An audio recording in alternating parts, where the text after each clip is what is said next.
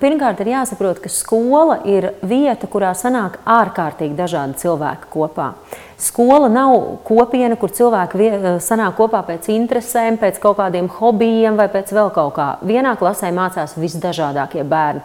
Tieši tāpat kā pedagogi ir visdažādākie. Un kas ir tas pamats, kāpēc arī rodas jau skolā varbūt tā sajūta, ka es neiedaros vai vēl kaut kā, jo ir pilnīgi skaidrs, ka klasē izveidojas tāda grupa, kura tad noliek to latiņu, kas ir normāli, kādam būtu jābūt, kāda mēs esam, principā uzliek tās birkas saucamās.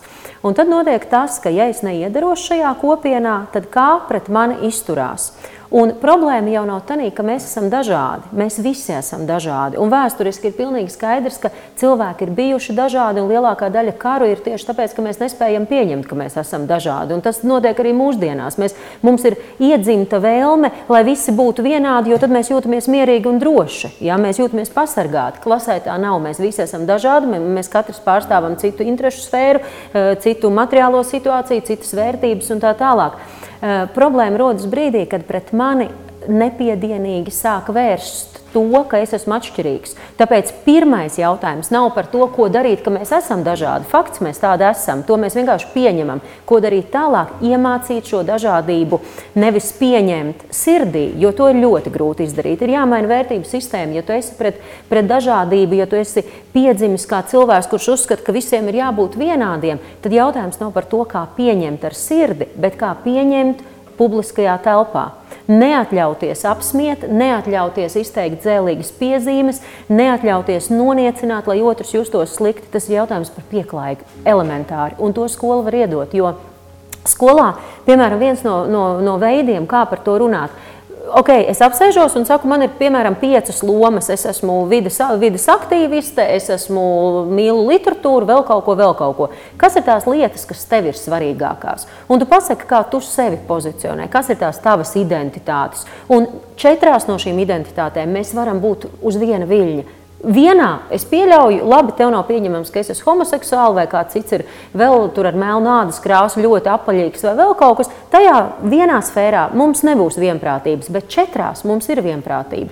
Iemācīties skolas laikā pirmkārt pieklājību, kā runāt ar cilvēku, kurā varbūt kaut kas man nav pieņemams, un otrkārt atrast kopīgo. Tā ir prasme, kur ir jāattīst no bērnības. Par to arī stāsts. Skolas uzdevums nav pilnībā visiem iedot vienu vērtību sistēmu, jo tad mēs esam atkal otrā grāvī. Ja mēs pieņemsim, tagad mēs sakam, nepieņem to, ka sabiedrība ir dažāda, mēs gribam, lai visi tagad pilnībā kaut ko pieņem. Tad atkal tieši tas pats, mēs paliekam tikpat totalitāri tajā brīdī. Tā kā jautājums ir vienkārši ļoti īsi, ir 2 lietas. Pieklājīgi izturēties pret dažādo, ar cieņu izturēties, akceptējot, neprasot, lai ar sirdi un tagad es visus mīlēšu un kaut mēs būtu dažādāki un sajūsmā sitīšu plaukstus, pieklājība, un otrkārt tiešām, tas jau, ko es minēju, kad saprast, kas mums ir kopīgs. Politiskā līmenī, jā, arī mācību programmās, diemžēl, tas joprojām nav iekļauts tādā līmenī, kā vajadzētu, jo tas visu laiku tiek reducēts tikai uz seksualitāti, un līdz ko mēs runājam par dažādību, tieši LGBT tādā jomā mēs momentāli sākam runāt par seksu. Tas, protams, nav pareizi. Ir jārunā par dažādām ģimenēm un visu pārējo. Mācību programmā mums pagaidām nav ar ko lepoties, jo nav teksti par to, kad ir, vienzimuma ģimenes vai vēl kaut kas tādu teksta nav ne literatūrā, nekur. Ja? Tā ir lieta, kas ir šī pedagoga attieksme šeit ir noteicošā, jo bērns atverot parasto mācību programmu neierauga tur sevi, ja viņam tas ir ļoti akūti runāt par to, ka viņš ir savādāks. Ja, jo parasti tur ir tradicionāls ģimenes, mamma, tētis, 2 bērni, suns, kaķis. Lielākā daļa Latvijas sabiedrības neierakstās zem šīs ideālās ģimenes, jo arī ģimene, kur ir šķīrušies vecāki, nav vairs šī ideālā ģimene. Ja. Tā kā tas ir viens jautājums. Mācību programmām, protams, par to būtu jādomā, politiskā līmenī par to ir jādomā, bet tas ir ilgs laiks. Runājot par pedagogu, es esmu ļoti ilgstoši strādājusi ar pedagogiem dažādās jomās. Pedagogu vecums noteikti nav noteicošais. Mēs zinām, ka te ir attieksme vienkārši par atvērtību. Un te ir tieši tas pats, ko es jau minēju. Pedagogs un skolēns ir loma, tās ir lomas, kurās nevajadzētu nākt ārā savai personīgai patikai vai nepatikai vai vēl kaut kam. Tev ir profesionāli jāsaprot, ka šis skolēns ir tieši tāds pats kā pārējie, ja viņš šī brīdī mācās šo jomu, vai viņš šī brīdī lūdz manu palīdzību, vai viņam šī brīdī ir vajadzīgs mans atbalsts. Ja? Tur nav runa par kaut kādām seksuālām orientācijām, bet, protams, ir pedagogi, kuri reizēm pat neaizdomājoties ar kādu dzēlīgu piezīmi, ar kādu varbūt tādu stereotipisku aizspriedumu, kur tad tev šodien rozā krekliņš, kur tad tādas valkā, ja? Un vēl kaut kā, protams, ka bērns izjūt šo sajūtu, un pie šī skolotāja viņš nekad nepieies lūgt šo palīdzību vai lūgt šo atbalstu. Tīri pretēji mēs redzam, ka jauniešiem ir ļoti liela vēlme kaut kādā veidā arī tad, kad viņš apjauš sevī šo identitāti, nākt klajā ar to un diezgan tā provokatīvi. Vai tiešām visi pamanīja, ka es tāds esmu? Ir arī daļa tādu jauniešu, kuri, manuprāt, pārāk pat varbūt. Viņiem ir tik svarīgi, lai visi to saprot un ierauga, ka viņi bišķi provocē paši to.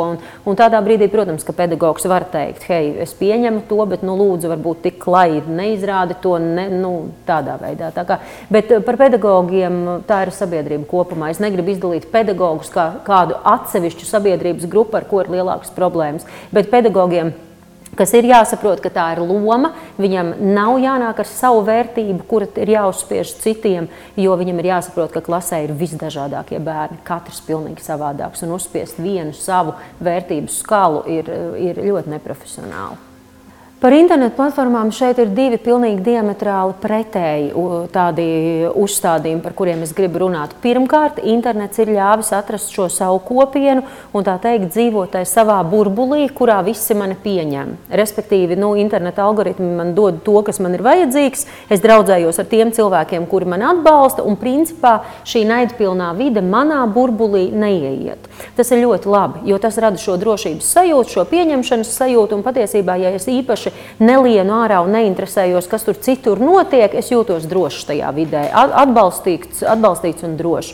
Otra, protams, ka ja mēs runājam par šo naida runu, tad internets ir ļoti viegls veids, jo mums ir iluzora paslēpšanās sajūta, un ja mēs acīs tev nevaram pateikt, ko es par tevi domāju, un ja manī tas tā naida sajūta ir, tad internetā ierakstīt naidīgu komentāru ir vieglāk par vieglu. Ja? Un naids uzkurina naidu, un tas aizveļās, tas sniega bumbas efekts arī notiek. Ja? Bet es domāju, ka runājot par internetu, ka te ir jārunā vispār par to, vai mēs izprotam šo internetu fenomenu kā tādu un cik ļoti mēs ticam tam, ko mēs tur lasām. Jo, protams, ka sākotnēji varbūt pirmie komentāri mums šķiet ārprātīgi, kāpēc tā runā, un to arī saka visi influenceri, ka sākumā tu ļoti sāpīgi uztver pret sevi kaut ko vērstu, pēc tam tu saproti, tas cilvēks jau varbūt pat tā nedomā. Viņš vienkārši ir ļāvies tam vilnim un ar to teiksim, vienkārši grib iejusties tajā nosodošajā masā, bet ar šo cilvēku apsēžoties un parunājot, tur nav nekāda naida.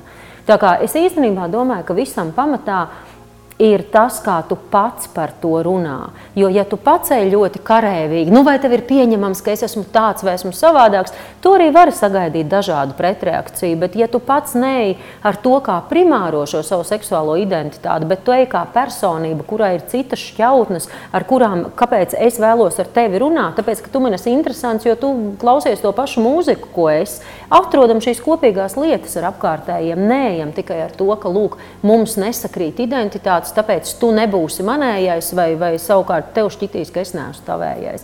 Nedalamies pēc šīm seksuālām orientācijām, tas ir absolūti absurdi.